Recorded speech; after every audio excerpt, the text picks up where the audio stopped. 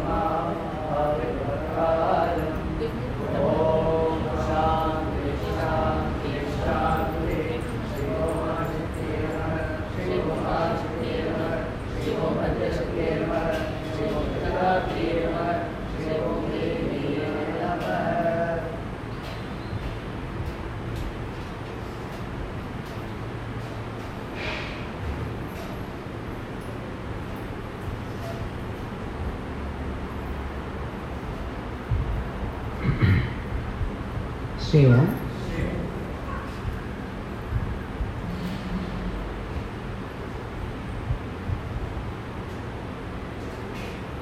நாம் 10 நிமிடம் காலதாமதமாக நமது வகுப்பை ஆரம்பிக்கிறோம்.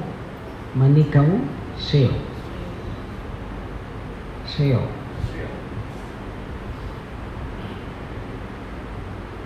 நீங்கள் எல்லோரும் ஆச்சரியமாக பார்ப்பீர்கள், எதற்கு இந்த மன்னிப்பு என்று. இவ்வளவு நேரம் நாம் ஆட்டமும் பாட்டமும் பார்ப்போம் அல்லவா? ஆனால் இங்கு சுற்றி இருக்கும் தேவதைகள் நாம் கொடியேற்றும் பொழுது பார்க்கிறோம் அல்லவா? பழங்கள் வைக்கிறார்கள். ஆங்காங்கே சுற்றி இருக்கும் தேவதைகள் சிலர் இந்த ஆட்டமும் பாட்டமும் பார்க்க வருவார்கள், சிலர் வகுப்பை கேட்க வருவார்கள்.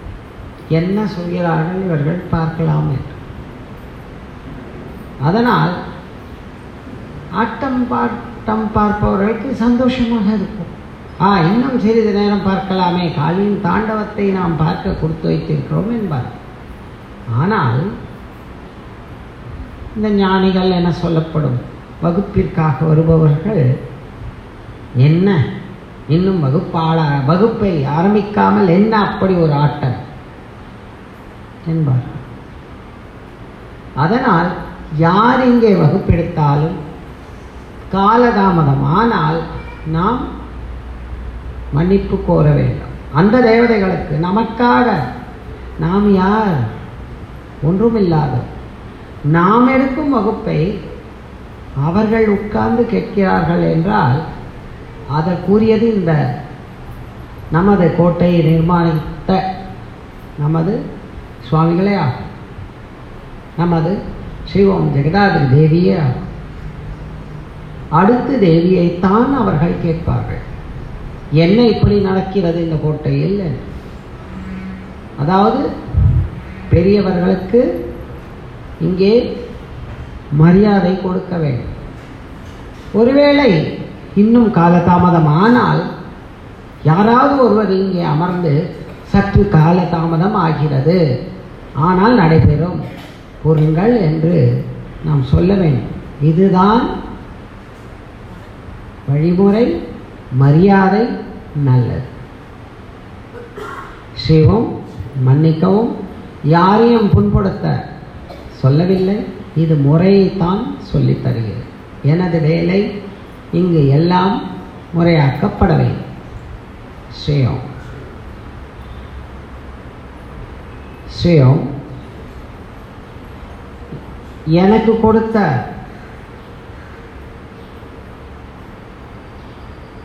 என்ன உரையாட வேண்டும் என்று கொடுத்தது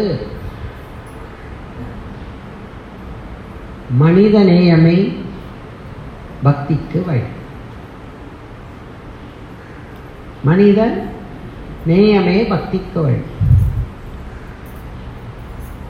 இது சொல்வதற்கு முன்னால், எனது வகுப்பை ஆரம்பிப்பதற்கு முன்னால் ஒரு வார்த்தை உங்களுக்கு நான் கூற வேண்டும்.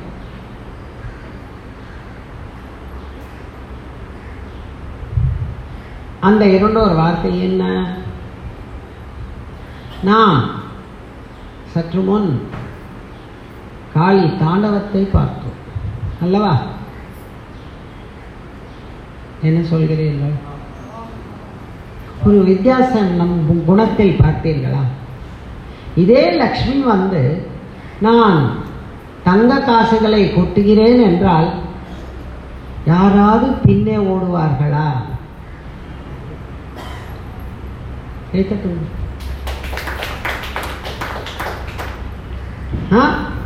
யாராவது ஓடுவார்களா? ஏன்? அப்போ நம்ம கடவுளிடம் எதை எதிர்பார்க்கிறோம்? நீங்கள் பேசலாம். எதை எதிர்பார்க்கிறோம்? சுகத்தை. கடவுள் என்றால் சுகம் மட்டுமே தர வேண்டும். ஆனால் அழகான குழந்தைகள் என்ன சொல்கிறார்கள்? உன்னிடம் உதைப்படுவதே எங்களுக்கு சுகம், வா உனக்கு நிகர் நான் ஆடுகிறேன் என்றார். கேவலமாக இல்லை பெரியவர்களுக்கு? ஏதோ ஒரு கை தட்டலாம். எதற்காக பயப்பட வேண்டும்? நீ என்ன குத்தம் செய்தாய்? இறைவி காளி உன்னுடன் விளையாட நீ எவ்வளவு கொடுத்து வைத்திருக்க வேண்டும்? ஆனான தபஸ்விகள் தாயே உன் தாண்டவம் பார்க்க வேண்டும், பதாஞ்சலி என்ற பெரிய பெரிய முனிவர்கள் இந்த தாண்டவத்தை நான் என்று காண்பேன் என்றெல்லாம் இருந்திருக்கிறார்கள். இன்னும் சொல்ல போனால் இன்று ஒரு 5 ரிஷி நீ எப்படி தாண்டவம் ஆடுகிறாய் என்பதை நாங்கள் பார்க்க வந்திருக்கிறோம் என்கிறார்கள். காலம் காலமாக அவர்கள் தவம் இருந்தவர்கள், இன்றல்ல.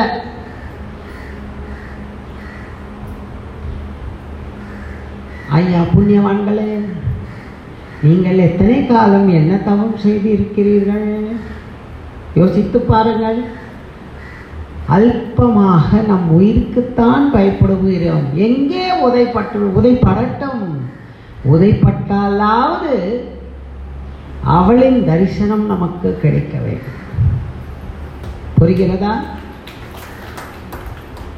உதைக்கு பயந்தவன் உத்தமன் இல்லை. உதைக்கு பயந்தவன் உத்தமன் இல்லை. ஏன்னா அவனுள் ஒரு பயம் இருப்பதால் அவன் உதைக்கு பயப்படுகிறான். என்ன பயம்? என் உடல் என்னும் பற்றி இருக்கிறது. இத்தனை நாட்கள் நாம் பார்த்தோம், ஏதாவது ஒன்று அந்த மாதிரி நடந்ததா? ஆனால் இன்று என்ன ஒரு புதுக்குலம், என்ன ஒரு ஆனந்தமாக காட்சி பார்த்தோம். அப்படி என்றால் அவள் உதைக்க வருவது எதை? நான் என்பதை அழித்துவிட்டு என்னுடன் வா.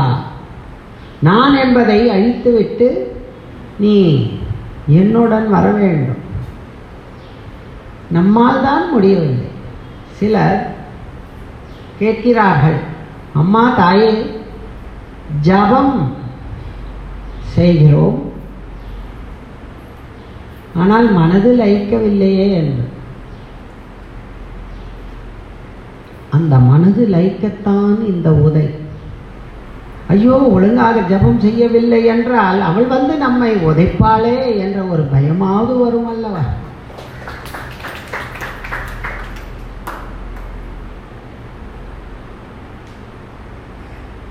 இன்னொன்றும் சொல்கிறேன். ஆட்டை மாட்டை என்னென்ன மிருகங்கள் உள்ளதோ வெட்டி தின்கிறோம். அப்போது அவைகள் எவ்வளவு பயந்திருக்கும் நம்மை பார்த்து. இதை பார்த்தும் நாம் தின்னவா வேண்டும்? நமக்கு நம்முடன் மீது அவ்வளவு பற்றி இருக்கிறது. இவர்கள் அடிக்க வருகிறார்கள் என்றால் அவ்வளவு பக்குவமாக நாம் செல்ல வேண்டும் என்று இருக்கிறோமே. பாவம், அந்த ஜீவன் என்ன கொடுமைப்படுகிறது. உன்னை இப்படி வதைத்தால் நீ எப்படி இருப்பாய் சற்று சிந்தித்துப்பார். அதுதான் காளியின் ஆட்டம். நீ தின்கிறாயே, ஆனால் உன்னை வதைத்தால் என்ன? கடைசியாக வடநாட்டில்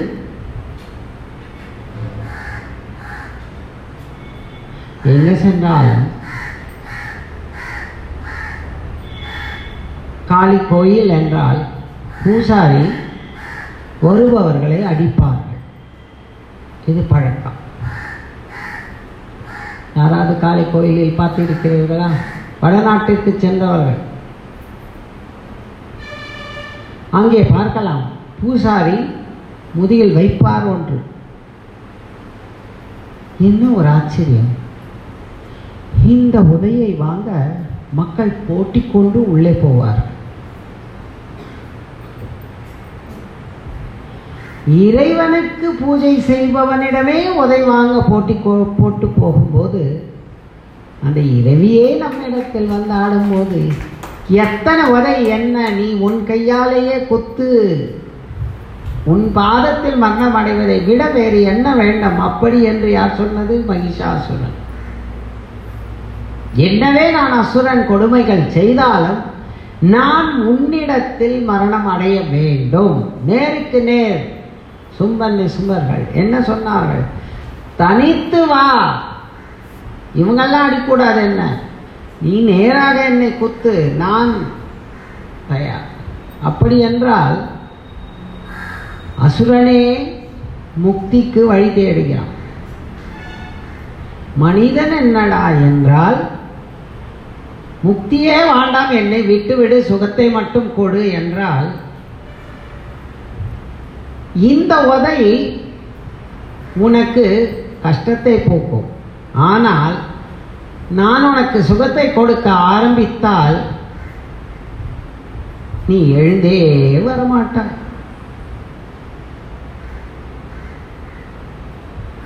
இது ஒன்று. இன்னொன்று, பெரிதாக வந்தது சிறிதாக அவளிடம் உடைப்பட்டு நாம் சரியாக்கிக் கொள்வோம். ஏதோ ஒன்று நமக்கு பெரிதாக ஒரு ஆபத்து வருகிறது, அவள் அடித்து அந்த ஆபத்தை தன்வசமாக்கிக் கொள்கிறாள். இதுதான் தெய்வ செயல். எல்லாவற்றிற்கும் காரணம் தேவையில்லை. எல்லோரையும் அடிக்கிறார்கள். சொல்லவும் குறிப்பிட்டவர்களைத்தான். எதற்கு? இவர்களுக்கு வரக்கூடிய பல தொல்லைகள் தான் ஏற்றுக்கொள்கிறாள். புரிந்து கொள்ள வேண்டும். பயந்து ஓடுவதில் ஒன்றும் பிரயோஜனம் இல்லை. நாம் இவை எல்லாம் நன்றாக புரிந்து கொள்ள வேண்டும். என்ன சொல்கிறார்கள்? குட்டுப்பட்டாலும் அதுதான், நாம் உதைப்பட்டாலும் அங்கிருந்து உதைக்க வேண்டும். இந்த மகிஷாசுரன் எதற்காக சிம்மத்தை தாக்குகிறான்? பக்தர்களை தாக்கினால் தாய் உடனே கோபம் கொண்டு நம் மீது பாய்வாள். அதாவது அவளை திசை திருப்புவதற்காக. ஏன்? அவள் கையால் தான் மடிய வேண்டும். ஏன்? அவள் கையால் தான் மடிய வேண்டும், வேறு விதமாக சிம்மத்தின் கையால். என் வீரம் என்னாவது?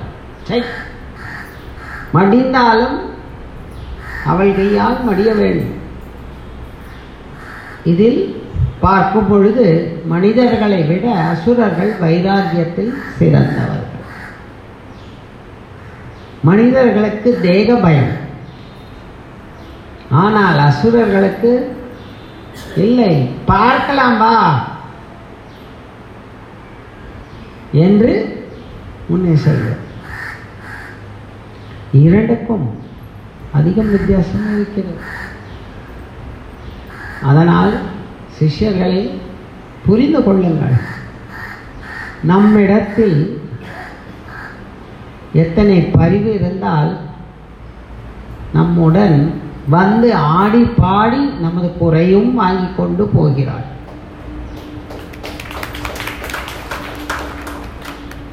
ஆடி பாடி மகிழ்ந்து நமது குறைகளை எடுத்துக்கொண்டு போகிறார். பயந்து ஓடினால் திருப்பி உதைக்கிறாள். எதற்கு? என்னை கண்டு ஏன் உனக்கு பயம்? என்னை கண்டு ஏன் உனக்கு பயம்? தேவையில்லை, நான் உன்னை காக்க வந்தேன். இறைவி அல்லது இறைவன் கல்லாகத்தானா பார்க்க வேண்டும்? நாம் இன்னும் அவ்வளவு கேவலமாக இருக்கிறோம். மனித ரூபத்தில் எங்கும் எப்போதும் வருவார்கள். கடைசியாக ஒரு முக்கியம் என்ன? அது இன்று ஏன் இந்த தாண்டவம்? இன்று ஏன் தட்சிணகாளி தரிசனம்?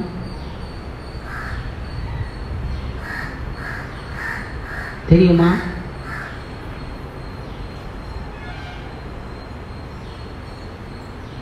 நமது பஞ்சகுருவில் ஒரு குரு.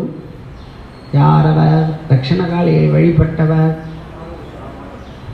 அவரின் முக்கியமான சீடர் யார்? அவர் இந்த காட்சியை காண வேண்டும் என்று எவ்வளவு நாட்களோ இருந்து இதை பார்த்தேன்.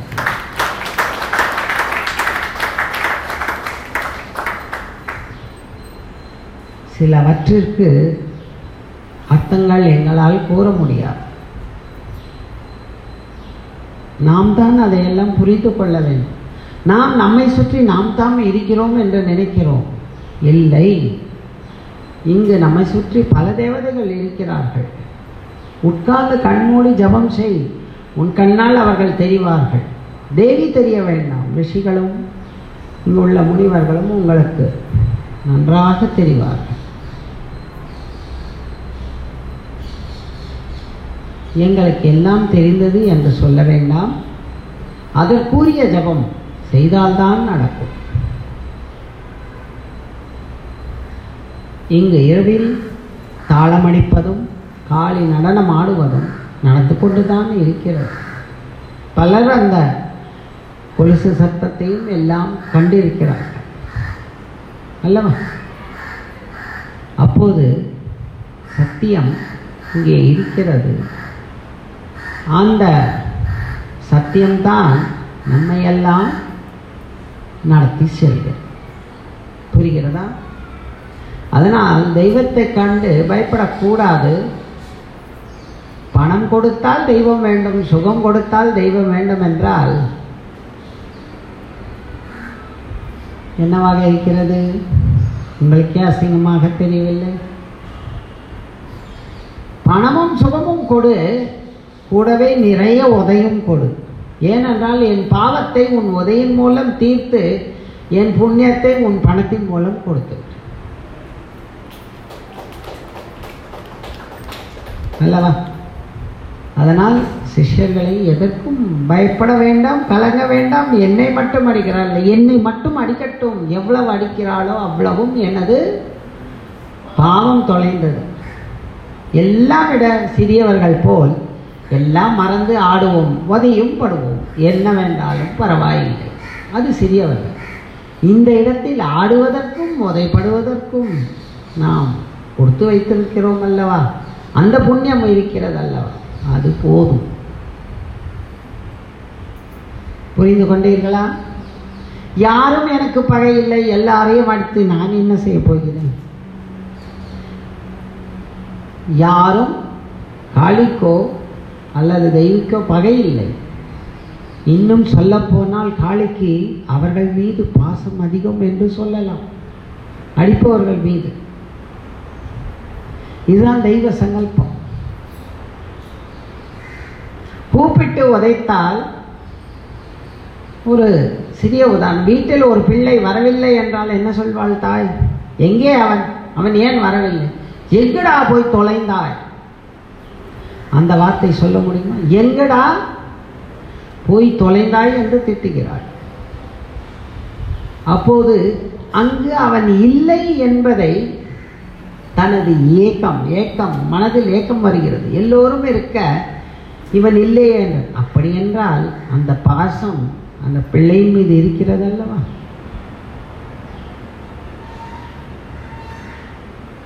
தொலைந்தாய் என்றால் திட்டவில்லை, பாசத்தில் அழைக்கிறாள்.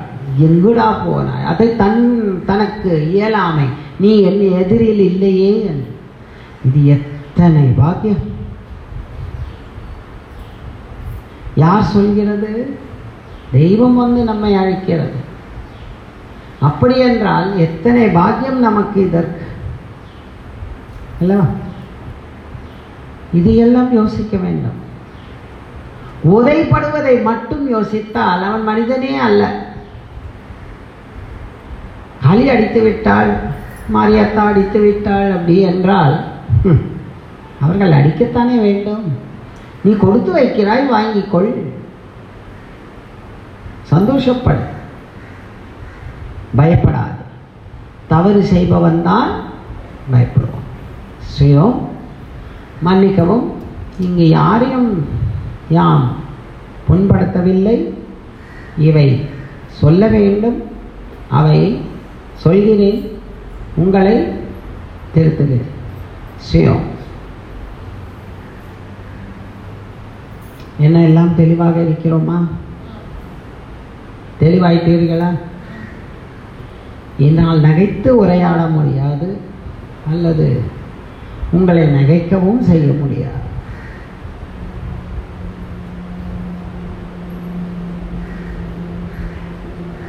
மனித நேயமே பக்திக்கு வழி. யாம் போட்ட, அதாவது சொல்வீர்கள் சக்தேந்திர சுவாமிகள், ஆமாம் யாமேதான், யாம் போட்ட இந்த என்ன சொல்லலாம், ஸ்லோகமா, கட்டளையா, நிபந்தனையா, என்னவாக இருக்கும்?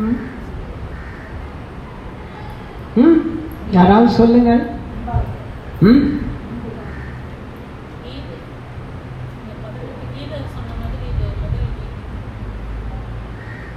கீதை சொல், கீதை என்கிறார்கள். சரி, மனித நேயமே பக்திக்கு வழியாகும். அதாவது 3 நாட்கள் நாம் கர்மாவின் வகுப்பை பார்த்தோம் அல்லவா? அதே நேரத்தில் மதியம் ஒரு ஞானமாவது எப்படி என்பதையும் பார்த்தோம் அல்லவா? கர்மபலம் நன்றாக இருந்தால் அவன் ஞானியாகலாம். ஆனால் மனித நேயம் இல்லை என்றால் எக்காரணத்தாலும் அவனால் ஞானியாக முடியாது. நாம் நிறைய ஞானிகளை ஞானிகள் என சொல்லப்படுபவர்களை எல்லாம் பார்த்திருக்கிறோம். ஆனால் அவர்கள் அந்த மார்க்கத்தில் இன்னும் வரவில்லை. மனித நேயமே பக்திக்கு முக்கியமானது. ஆனால் நமது கர்மாவை ஆட்டி வைப்பதும் இந்த மனித நேயமே தான். அதாவது இதற்கும் கர்மாவிற்கும் தொடர்பு இருக்கிறது.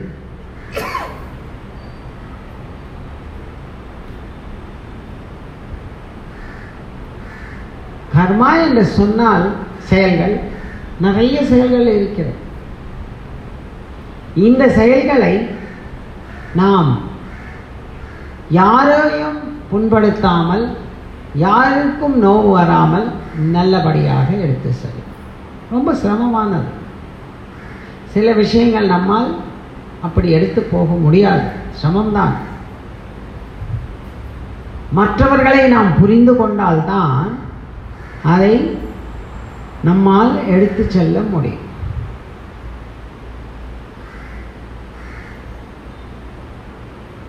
அல்லவா? அப்போது இங்கே என்ன முக்கியம்? சரி, நாம் வகுப்பிற்குள் செல்லலாம்.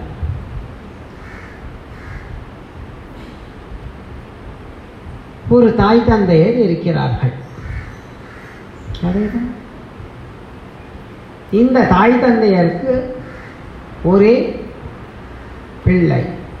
தாய் தந்தையருக்கு ஒரே பிள்ளை. இவர்கள் பிள்ளையை சிறப்பாக வளர்க்கிறார்கள்.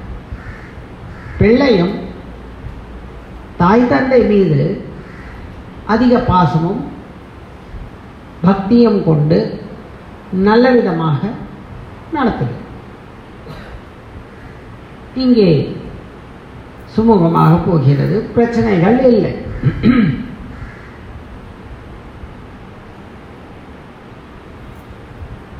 அப்போது பிள்ளைக்கு திருமணம் ஆகிறது. பிள்ளைக்கு திருமணமான பிறகும் மனைவியும் சுமூகமாக இருக்கிறது. அதிலும் பிரச்சனை இல்லை, சுமூகமாக இருக்கிறது.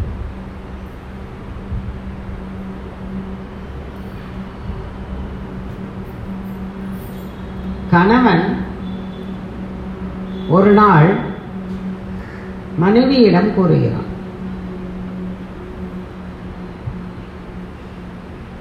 உனக்கு பிள்ளை மருமகள் என்ற பாசம் இருக்கிறதா?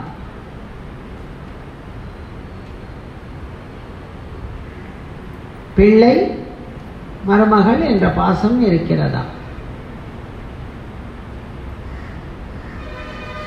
மனைவி திடீரென்று கணவன் இப்படி ஒரு கேள்வி கேட்டால் என்ன பதில் சொல்ல முடியும்?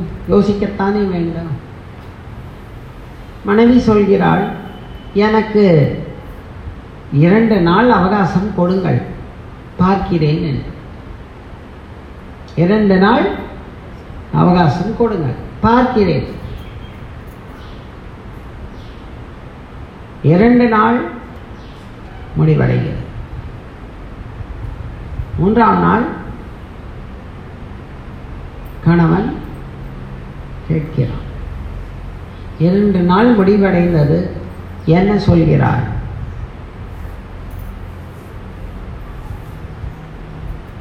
சுவாமி, எனக்கு இப்போது அன்புதான் இருக்கிறது. சுவாமி, எனக்கு இப்பொழுது அன்புதான் இருக்கிறது. உனக்கு பாசம் இல்லையா? அவள் கணவனை உற்று நோக்கி சிரிக்கிறாள். இல்லை, இருந்தது. இந்த 2 நாட்களில் நான் அதை தெளிவாக்கிக் கொண்டேன். அப்போது என்ன தெளிவாக்கினாய்?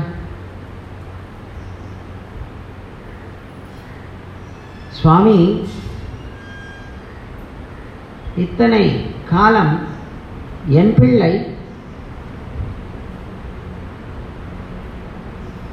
பிள்ளைக்கு இது வேண்டும், சரி, பிறகு என் மருமகள், அவளுக்கு இது வேண்டும், அவளுக்கு இது பிடிக்கும் என்றுதான் நினைத்திருந்தேன். அவர்களுக்கு எடுத்து வைத்து விட்டு தான் பிறருக்கே கொடுப்பேன். காரணம், அவர்கள் மீது எனக்குரிய பாசம் பற்றி எடுத்து வைத்து. சரி, இந்த 2 நாட்களில் எப்படி நீ திருந்தினாய்? சுவாமி, எல்லா பிள்ளையும் எனது பிள்ளைகள், எல்லா மருமகளும் எனக்கு மருமகள் தான். உலகமே எனது என எண்ணினேன். பாசம் தேவையில்லை, அன்பு வைத்தால் போதும் என்று உணர்ந்தேன். பாசம் தேவையில்லை, அன்பு வைத்தால் போதும் என்று உணர்ந்தேன். அதன்படி நான் அன்பு செலுத்துகிறேன். அதன்படி நான் அன்பு செலுத்துகிறேன்.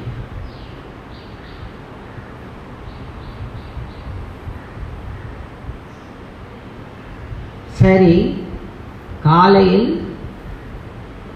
நாம் புறப்படுவோம்.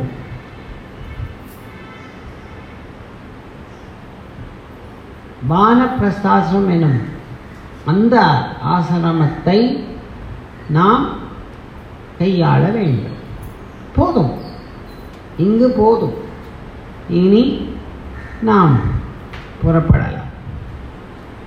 இன்றைய காலகட்டத்தில் மனைவி என்ன சொல்வாள்? நீங்கள் வேண்டுமானால் போங்கள், இவை இருக்கிறது, என்னை என் மருமகளை எல்லாம் விட்டு நான் எதற்கு வர வேண்டும்? நன்றாகத்தானே பார்த்து கொள்கிறார்கள், நன்றாகத்தானே எல்லாம் செய்கிறார்கள், இதெல்லாம் விட்டு என்று பாருங்கள் அல்லவா? ஆனால் இவள் என்ன சொல்கிறாள்? நம்ம எல்லா சரித்திரத்திலும் ஒவ்வொரு இடத்தில் இவை வருகிறது, புரிந்து கொள்ளுங்கள். இவள் என்ன சொல்கிறாள்? சரி, புறப்படுவோம், வாருங்கள் சுவாமி, காலையில் எழுந்தவுடன் புறப்பட. சரி, காலை ஆகிறது. இவர்கள் நித்திய பூஜைகள் எல்லாம் முடித்துவிட்டு மகனையும் மருமகளையும் அழைக்கிறார். இருவருமாக, கண்ணா, இத்தனை நாட்கள் நீ எங்களை நன்றாக பார்த்து கொண்டாய், எல்லாம் நல்ல விதமாக முடிந்தது. நாங்கள் புறப்படுகிறோம். நானும் உன் தாயும் புறப்படுகிறோம். திடீரென்று இந்த காலத்தில் என்றால், அப்பா எப்போது இவர்கள் காலி பண்ணுவார்கள் என்று யோசிப்பார்கள் அல்லவா? இது அன்றைய காலம். அதனால் இந்த அப்பாவின் தொல்லையும் தாயின் தொல்லையும் எப்போதும் ஏதாவது ஒன்று பேசிக்கொண்டு இருப்பார்கள் இவர்கள் என்று வானப்பிரஸ்தாசிரமம் போவார்கள் என்று சொல்வார்கள். ஆனால் இங்கே அவன் கேட்கிறான், அப்பா அம்மா, உங்கள் இருவருக்கும் நான் என்ன குறை வைத்தேன்? எதற்காக போக வேண்டும்? அம்மா, அப்பா, நாங்கள் இருவரும் எதுவுமே பேசவில்லை. அவனது மனைவியும் சொல்கிறாள், உங்கள் இருவரையுமே என் பெற்றோர்கள் போல்தானே பார்த்துக் கொள்கிறேன். இது என்ன திடீர் முடிவு? எதற்காக போக வேண்டும்? போகக்கூடாது.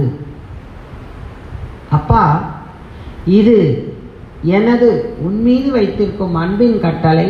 போகக்கூடாது. யார் சொல்வது? மகன் சொல்கிறான். சற்று நாம் தூக்கமர போல்தான் இருக்கும். அதனால் அவ்வப்போது பதிலை நீங்கள் சொல்லிக் கொண்டு வாருங்கள். நான் கேள்வி கேட்டுக்கொண்டே இருப்பேன். சிரிக்க வைக்க கஷ்டம்தான், அது அவர்களுக்கே உரியது. நமக்கு இப்படித்தான். அதில் என் வகையாராவாக நமது பீடாதிபதியும் இன்று அப்படித்தான் இருக்கிறார் என்று நினைக்கிறேன்.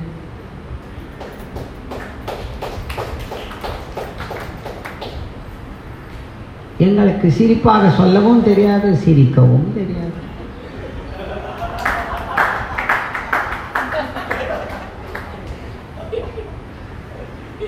பரவாயில்லை, எல்லோரையும் சிரிக்க வைத்து விட்டேன். ஸ்ரேயம் ஸ்ரேயம் நன்றாகத்தானே பார்த்து கொண்டோம். எதற்காக நீங்கள் எங்களை விட்டு போக வேண்டும்? இது எங்கள் அன்பு கட்டளை என்கிறார். தாய், மகனே, என்ன உன் அன்பு, என்ன கட்டளை? முதலாவதாக, நீ யார் எங்களை தடுப்பதற்கு? நீ யார் எங்களை தடுப்பதற்கு? அப்போது மகன் சொல்கிறான், தாயே, ஒரு மனித நேயம் இல்லையா? பெற்றவர்களை இப்படி விடலாமா? கை தட்டுங்க. என்ன ஒரு நல்ல வார்த்தை கேட்கிறான். தாயே, அதாவது சரி, வகுப்பிலேயே போ. தாயே, இது ஒரு மனித நேயமா? உங்களை பிரிவது, உங்களுக்கு சேவை செய்யாத நாங்கள், இது ஒரு மனித நேயமா? தாய் சிரிக்கிறாள். டேய், என்னடா கற்றுக்கொண்டார்? அம்மா, நீங்கள் தானே மனித நேயத்தை பற்றியெல்லாம் சொல்லிக் கொடுத்தீர்கள். இப்போது உங்களையே கேட்கிறேன், இது ஒரு மனித நேயமாமா? எதற்காக இப்படி போகிறாய்? எதற்காக நீங்கள் போக வேண்டும்? எக்காரணத்தை கொண்டும் நான் விடமாட்டேன். தாய், நிறுத்து. மனித நேயம் என்பது நான் சொன்னேன் உண்மை. ஆனால் மனித நேயத்தில் இரு பக்க மனமும் எப்படி இருக்கிறது என்று தெரிந்து கொள்ளடா முட்டாள். ஒன்றை மட்டும் பார்த்து மனித நேயம் சொல்லாதே. இங்கு எங்களது விருப்பம் எப்படி இருக்க வேண்டுமோ அப்படித்தானடா நாங்கள் இருக்க வேண்டும். ஏதோ ஒரு கை தட்டலாம். பாருங்கள், நான் ஏதோ மனிதநேயமே பக்திக்கு வழி என்றால், இந்த பெண்மணியோ உன் மனிதநேயம் என்ன என்று என்னை கேட்கிறாள். இப்போது அல்லவா? என்ன மனிதநேயம்? அடே, என்னடா உனக்கு நான் சொல்லிக் கொடுத்தேன், நீ எதையடா என்னிடம் கேட்கிறாய் மனிதநேயம் என்று? மனிதநேயத்தில் என் விருப்பம் என்று ஒன்று உள்ளது. உன் விருப்பம் ஒன்று, என் விருப்பம் ஒன்று. அம்மா, அப்படியானால் நீ வெளியில் போனால் பலர் எண்களை தவறாக பேசுவார்கள் அல்லவா? டேய், இப்போது தெரிந்ததா உன் மனிதநேயம்? இது சுயநலம் தாண்டா மனிதநேயம். நீ மற்றவர்களுக்காக பயந்து எங்களை வைத்துக் கொள்வது எங்களுக்கு அது பிடிக்கவில்லை. மனிதநேயம் எப்படி? அம்மா, நான் ஒரு வார்த்தைக்காக சொன்னேன், ஆனால் நீங்கள் அதை உண்மையாக்கி விட்டீர்களே. கண்ணா, நானும் உனக்கு ஒரு வார்த்தைக்காகத்தான் நான் சொல்கிறேன். இதோ பார், எங்களுக்கு எங்கே என்ன நிம்மதி அமைகிறதோ அதன்படி நாங்கள் போகிறோம். எங்களது கடமை உனக்கு திருமணம் செய்து வைத்து நிம்மதியாக நீங்கள் வாழ்க்கையை வாழ்வதை பார்க்க வேண்டும். முடிந்தது. இன்னும் எங்களுக்கு இங்கே என்ன வேலை? சொல்லுடா. நானே, அதாவது இப்போது உதாரணம் எடுத்துக்கொள்வோம். வெளியூர் செல்ல வேண்டும் என்றால் பிள்ளைகள் செய்வார்கள் அல்லவா? அடிக்கடி செல்ல வேண்டும் என்றால், அம்மா பொருளாதாரம் பார்த்து கொஞ்சம் செய்யுங்கள் என்று. திரிந்து கொண்டே இருக்க வேண்டும் என்றால், அம்மா எங்காவது அப்படியே இருந்து விடுங்களேன் அல்லவா? இதுதான் மனிதநேயம். டேய், ஒன்று சொல்கிறேன் கேள். எங்களுக்கு எந்த இடத்தில் எப்படி நிம்மதியாக இருக்கிறதோ, எங்கே செல்ல வேண்டுமோ நான் அங்கே செல்கிறேன். நான் அங்கேயே செல்கிறேன். எனது சேவை என் கணவருக்கு. அவர் என்ன எங்கே சந்தோஷமாக இருக்கிறாரோ அதுதான் எனக்கும் சந்தோஷம். ஒரு உண்மையான மனைவி இதைத்தான் எதிர்பார்க்க வேண்டும். அதே நேரத்தில் ஒரு உண்மையான கணவன் தன் மனைவியை தான் உத்தமனாக நடந்து கொள்கிறான் என்பதை காண்பிக்கவும் வேண்டும். இங்கே இரு பக்கமும் இருக்கிறது. உடனே மனைவிகள் எல்லாம் தவறு என்று சொல்ல நான் தயாராக இல்லை. அதே நேரத்தில் கணவர்கள் எல்லாம் மோசம் என்றும் சொல்ல தயாராக இல்லை. இரண்டும் தராசில் நிற்பது போன்ற இரண்டு குழிகள் அல்லவா, இரண்டு தட்டுகள். இது சமானமாக இருந்தால்தான் குடும்பம் என்பது நடக்கும். நான் புறப்படுகிறேன், நாங்கள் என்ன முடிவோ அது. அம்மா,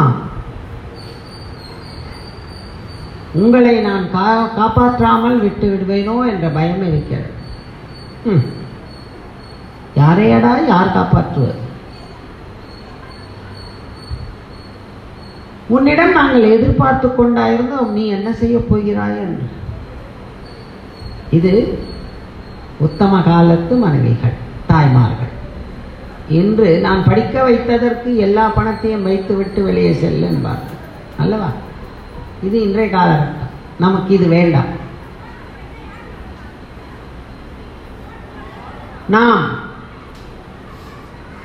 நாங்கள் புறப்படுகிறோம். யாரையும் நாங்கள் எதிர்பார்க்கவில்லை, புறப்படுகிறோம்.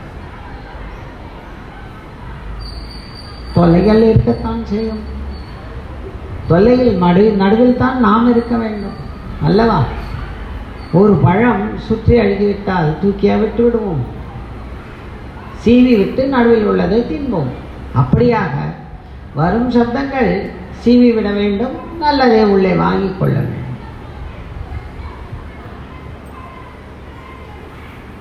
அது அவர்கள் பிரச்சனை. நம் பிரச்சனையே நம்மால் தீர்வு காண முடியவில்லை. எங்கே அந்த பிரச்சனையை தீர்வு காண்பது?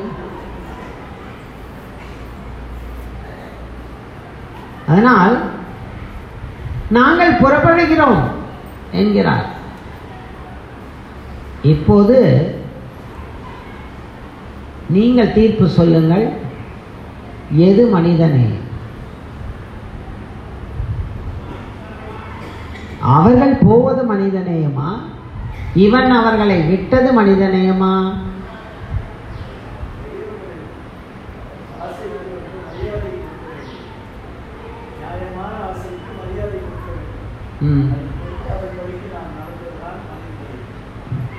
சரி, இன்று இது, நாளை இன்னும் இருக்கும். சொல்லுங்கள் அடுத்து. அதாவது மனிதநேயத்தை உங்களை வைத்தே நியாயம் கேட்கிறேன், அவ்வளவுதான். சொல்லுங்கள் அடுத்து.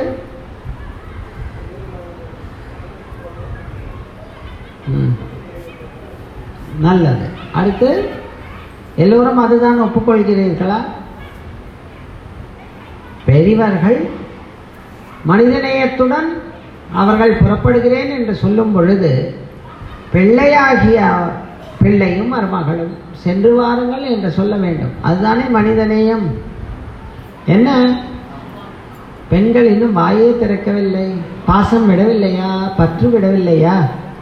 எவ்வளவோ பற்று நம்மிடத்தில் இருக்குது. இடம் பற்று, சொத்து பற்று, வீடு பற்று என்று பல பற்றுக்கள் நம்மிடத்தில். பெண்களுக்குத்தான் அதிக பற்று இருக்கும். ஆண்களுக்கு ஒரே பற்று, மனைவி பற்று.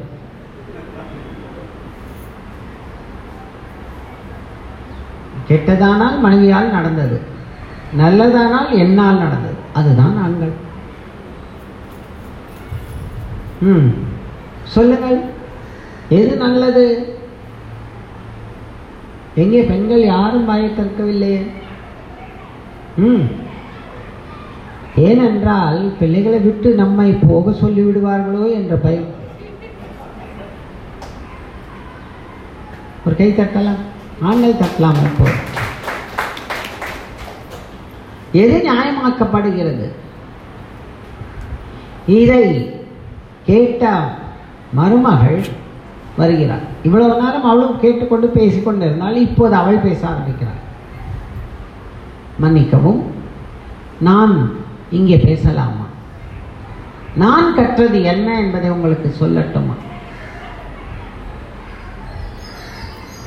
அதாவது இப்படி மாமியார் மருமகளும் சண்டையிட்டுக் கொள்ளவில்லை, பேசுகிறார்கள். அதாவது நமக்கு ஒரு சந்தர்ப்பத்தை பயன்படுத்தி தருகிறார். உங்களை நான் நகைக்க வைக்க இப்படி ஒரு சந்தர்ப்பம் வருகிறது.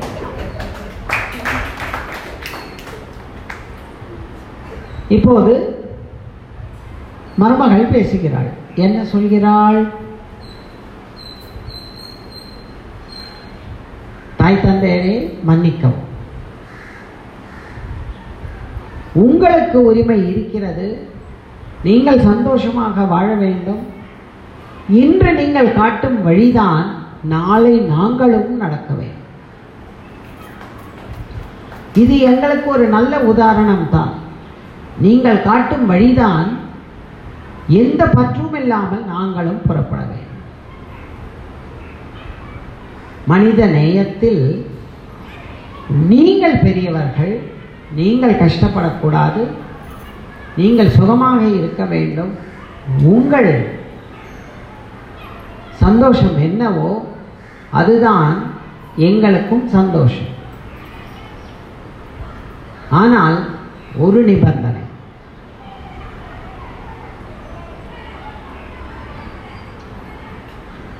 மருமகளை உற்று நோக்குகிறார் மாமியார்.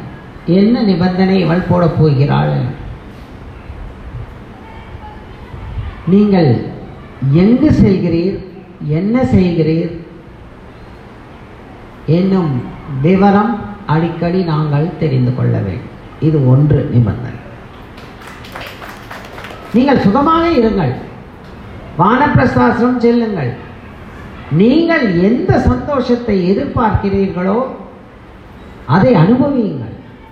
ஆனால் நீங்கள் சந்தோஷமாகவும் அனுபவித்துக் கொண்டிருக்கிறீர்கள் எனும் செய்தி மட்டும் எங்களுக்கு போதுமானது. இரண்டாவது நிபந்தனை, என்னம்மா ஒன்று என்றாய், இப்போது இரண்டாவது? ஆமாம், ஒன்று என்று பீடிகை கொடுத்து உள்ளே நுழைந்து விட்டால் முழுவதுமாக எங்களுக்கு தானே. சிரித்துக்கொண்டே சொல்கிறார். சரி சொல்லு. இரண்டாவது நிபந்தனை, நீங்கள் என்னை, எங்களை, எங்கள் குடும்பத்தை வந்து பார்க்க வேண்டாம்.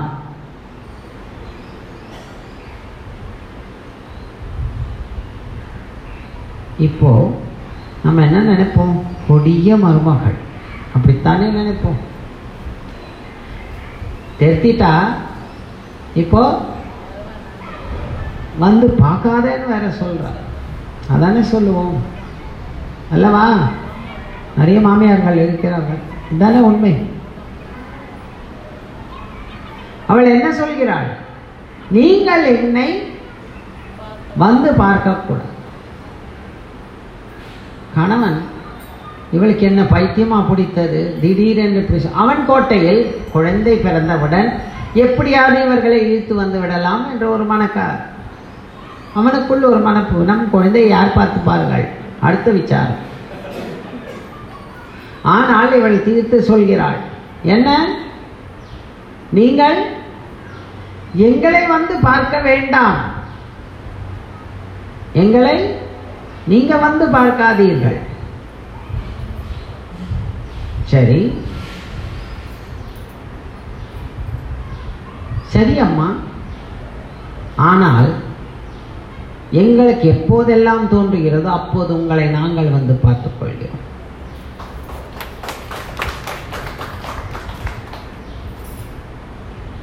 அப்படி பார்க்கும் பொழுது நாங்கள் என்ன கொடுத்தாலும் வாங்கிக் கொள்ளவும். அடுத்து நாங்கள் என்ன கொடுத்தாலும் வாங்கிக் கொள்ளவும். புரிகிறதா? நன்றாக புரிந்து கொள்ளுங்கள். எல்லாம் பெரியவர்கள் தான், இங்கே வயதானவர்கள் தான். வானப்பிரஸ்தாசிரம் வரவே பயமாக இருக்கிறது. இது போயிடுமோ அது போயிடுமோ, என்ன வேண்டும் நமக்கு? இனி காலி இடத்தில் ஆடி உயிரை போக்க வேண்டும், அவ்வளவுதான். இங்கே என்ன சொல்கிறாள்? நாங்கள் என்ன தருகிறோமோ அதை பெற்றுக்கொள்ளுங்கள். அதே நேரத்தில் நாங்கள் என்ன சொல்கிறோமோ அதை காதில் வாங்கிக் கொள்ளாதீர்கள். நல்ல உயர்ந்த கைத்தட்டு. இங்கே நல்ல மருமகள். நான் இங்கே அதுதான் சொல்வேன். நாங்கள் என்ன தருகிறோமோ அதை பெற்றுக்கொள்ளுங்கள். ஆனால் நாங்கள் என்ன சொல்கிறோமோ அதை கேட்காதீர்கள். மகன் மனைவியை பார்க்கிறான். இது என்ன பைத்தியமா? என்னவாயிற்று இன்று இவளுக்கு? நம் குறையை யாரிடத்தில் சொல்வோம்? நம் தாய் தந்தையிடம் தானே. இவள் அது கூட சொல்லக்கூடாது என்கிறாள். எப்போதும் ஆண்களுக்கு சற்று சிறிய புத்தி தான். உடனே அப்படித்தான் தோன்றுமே தோன்று மனைவி அப்படி சொல்ல மாட்டால் அதில் அர்த்தம் இருக்கும் என்று இந்த காலம் வரையில் எந்த ஆண்களும் அப்படி நினைத்ததில்லை.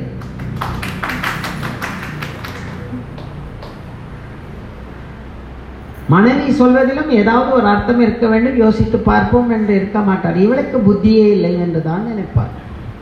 ஏதோ என்னால் முடிந்ததை சிரிக்கும் அளவிற்கு கொண்டு வருகிறேன். மனைவி என்றால் புத்தி இல்லாதவள், அவ்வளவுதான். இங்கே அவள் சொல்கிறாள், இவன் மனதில் யோசிக்கிறான். இவன் யோசிப்பதை உணர்ந்த மனைவி, அம்மா அப்பா நீங்கள் நிம்மதியை தேடி போகிறீர்கள். உங்களிடத்தில் நாங்கள் வந்து இந்த கஷ்டம், இந்த சுகம், இந்த இது, நாங்கள் வீடு கட்டினோம், சுகமாக இருக்கிறோம், இதெல்லாம் எதற்கு உங்களுக்கு? நாங்கள் எப்படி இருந்தால் என்ன? நீங்கள் அன்பாகவும் சந்தோஷமாகவும் எல்லோரும் இருந்தால் அது போதுமானதல்லவா? பாருங்கள், இந்த மனித நேயம் எப்படி ஒரு விளையாட்டை தருகிறது. சும்மா உதாரணமா இதெல்லாம் ஒரு மனித நேயமா என்று யாராவது சொன்னால் அவர்களுக்கு மனித நேயத்தை பற்றி தான் தெரியுமா? ஏதோ ஒரு கைத்தட்டுங்கள் பார்ப்போம். மனித நேயத்தை புரிந்து கொள்ள அதற்கே ஒரு தகுதி வேண்டும். யாரும் உடனே சொல்லிவிட முடியாது. நமது வாக்கியம் பலரால் வரவேற்கப்பட்டு இருக்கிறது என்றால் அதன் வலிமை, அது எத்தனை ஒரு சிறப்பான வாக்கு அப்படி என்பதுதான். இங்கே இவள் சொல்வதை கேட்டு உடனே மாமியாரும் மருமகளை பாராட்டுவார்களா திட்டுவார்களா? இங்கு திட்டுதான் விழும் இப்போது அல்லவா? ஆனால் தாய் ஸ்தானத்தில் இருக்கும் மாமியார் அவளை கட்டி அணைத்து, எம்மா புத்தி புகட்டினாய் எனக்கு, இவர்கள் எப்படி இருப்பார்களோ என்று யோசிக்க தோன்றும் எப்போதாவது ஒரு நேரம். ஏனென்றால் பெண் அல்லவாமா, அதுவும் தோன்றக்கூடாது என்று எனக்கு புத்தி புகட்டினாயே. சிறப்பானவள் நீயே எனக்கு குரு. கனவில் தான் நடக்கும், இப்போது நினைவில் நடக்காது அல்லவா? நீயே எனக்கு குரு அம்மா. நிச்சயம் இனி அதையும் பற்றியும் நான் யோசிக்க மாட்டேன். நான் என் கணவர் சேவையை செய்வேன். நான் என் கணவர் சேவையை செய்வேன். அவ்வளவுதான். நாங்கள் புறப்படுகிறோம். இப்போது மனித நேயம் என்பது என்ன? பெரியவர்கள் விரும்பினார்கள். புரிந்ததா? பெரியவர்கள் விரும்பினார்கள்.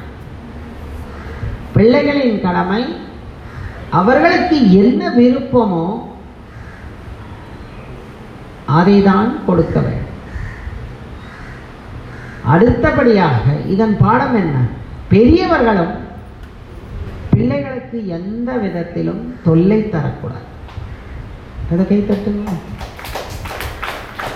இதுதான் நமது கட்டளையாக போட்டிருக்கிறோம். எல்லோரிடத்திலும் அன்பு செலுத்து, பெரியவர்களுக்கு மரியாதை கொடு, பெரியவர்களும் பெருந்தன்மையுடன் இருக்க வேண்டும். இங்கே பெருந்தன்மை என்பது பெரியவர்கள் ஒரு காலகட்டம் வந்தவுடன் விட்டுவிட வேண்டும்.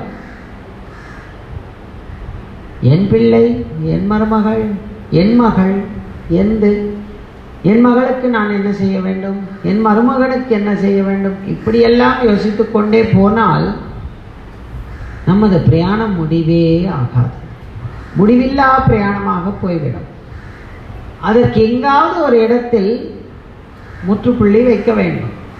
மனமாகியது ஒரு 2 வருடம் முடிந்தது. இவர் முற்றுப்புள்ளி வைக்க தீர்மானித்து விட்டார். என்ன சொல்கிற, புறப்படுவோம். வானப்பிரசாத், நமக்கு வேலை இல்லை, இனி அவரவர்கள் பாடு. இங்கு இருந்தால் ஏதாவது ஒன்றில் தலையிட தோன்றும். அது தவறானது. நாம் புறப்படும். அதால் நம்மால் அவர்களுக்கு, அதாவது இந்த இடத்தில் நம்மால் அவர்களுக்கு தொல்லை ஏற்படக்கூடாது. தொல்லை என்பது நிச்சயம் நாம் பெரியவர்கள், நம் முன்னால் ஏதாவது ஒரு சிறிய தவறு நடந்தாலும் வாய் சும்மாவா இருக்கும்? சற்று யோசிச்சு பாருங்கள். சும்மாவா இருக்கும் நமது வாய்? உடனே சொல்லும், நாங்கள் எல்லாம் அன்று அப்படி இருந்தோம், நீ இன்று இப்படி இருக்கிறார். கர்மாவை சம்பாதித்து விட்டோமா?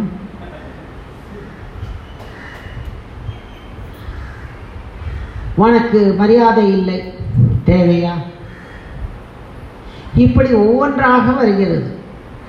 அதனால் இங்கே என்ன சொல்கிறோம், முடிந்தது கடமை, புறப்படு, அவ்வளவுதான். இவர்கள் கஷ்டமா நஷ்டமா என்ன செய்ய போகிறார்களோ நீ பார்த்துக்கொள். ஏனென்றால் பெற்ற பிள்ளைகளை விட்டால்தான் மற்ற பந்தங்கள் நம்மை விட்டு விலகும். ஏதோ ஒரு கை தட்டுங்க. அண்ணன், தம்பி மற்றும் தங்கை, அக்கா என்று பல பந்தங்கள் இருக்கிறது.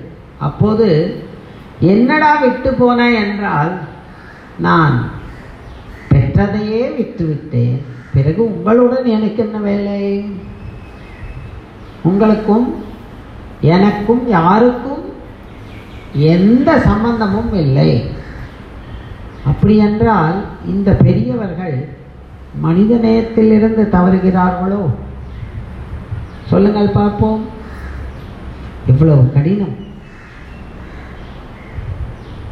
இந்த மனித நேயம் என்று சுலபமாக சொல்லிவிடுகிறோம்.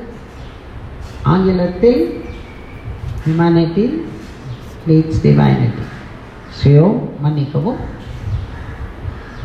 அது சொல்ல வேண்டி வந்ததுனால் சொன்னேன். ஆனால் அதன் மகத்துவம் எவ்வளவு உள்ளது. மற்றவர்கள் உங்கள் சகோதரிகள் சகோதரங்கள் எல்லாம் வந்து கேட்கிறார்கள், அழுகிறார்கள், என்னையா செய்கிறாய் நீ, எங்களை எல்லாம் விட்டு போகிறார். யாரை விட்டு யார் போகிறோம் என்று, யாருக்கு எது நிலையானது, யார் என்று நிலையாக இருப்போம்? அவ்வப்போது உங்கள் மனதில் இந்த கேள்வி கேட்டுக்கொள்ள வேண்டும். எது நிலையானது, யார் யாருக்கு சொந்தம், யார் யாருக்கு பந்தம்? காலையில் எழுந்தவுடன் எங்கே செல்போன் எடு, இவர்களுக்கு கூப்பிடு, நீ சௌக்கியமா, நீ நன்றாக இருக்கிறாயா, நீ நன்றா, எல்லாருக்குமா ஃபோன் செய்து கேட்க வேண்டும்? தேவையா? தேவையா? இல்லை. நமது கடமை பிள்ளைகளுடன் முடிந்து விட்டது. இனி அவரவர்கள் பிள்ளைகள் பார்த்துக் கொள்வார்களோ மாட்டார்களோ, அது அவரவர்கள் கர்மபலனின் செயல்கள். நமக்கும் இவை எதற்கும் சம்பந்தம் இல்லை. இதுதான் மனித நேயத்தின் முதல் படி. புரிகிறதா? அடுத்த நாளை இன்னொரு கதையில் இருக்கும். சரி.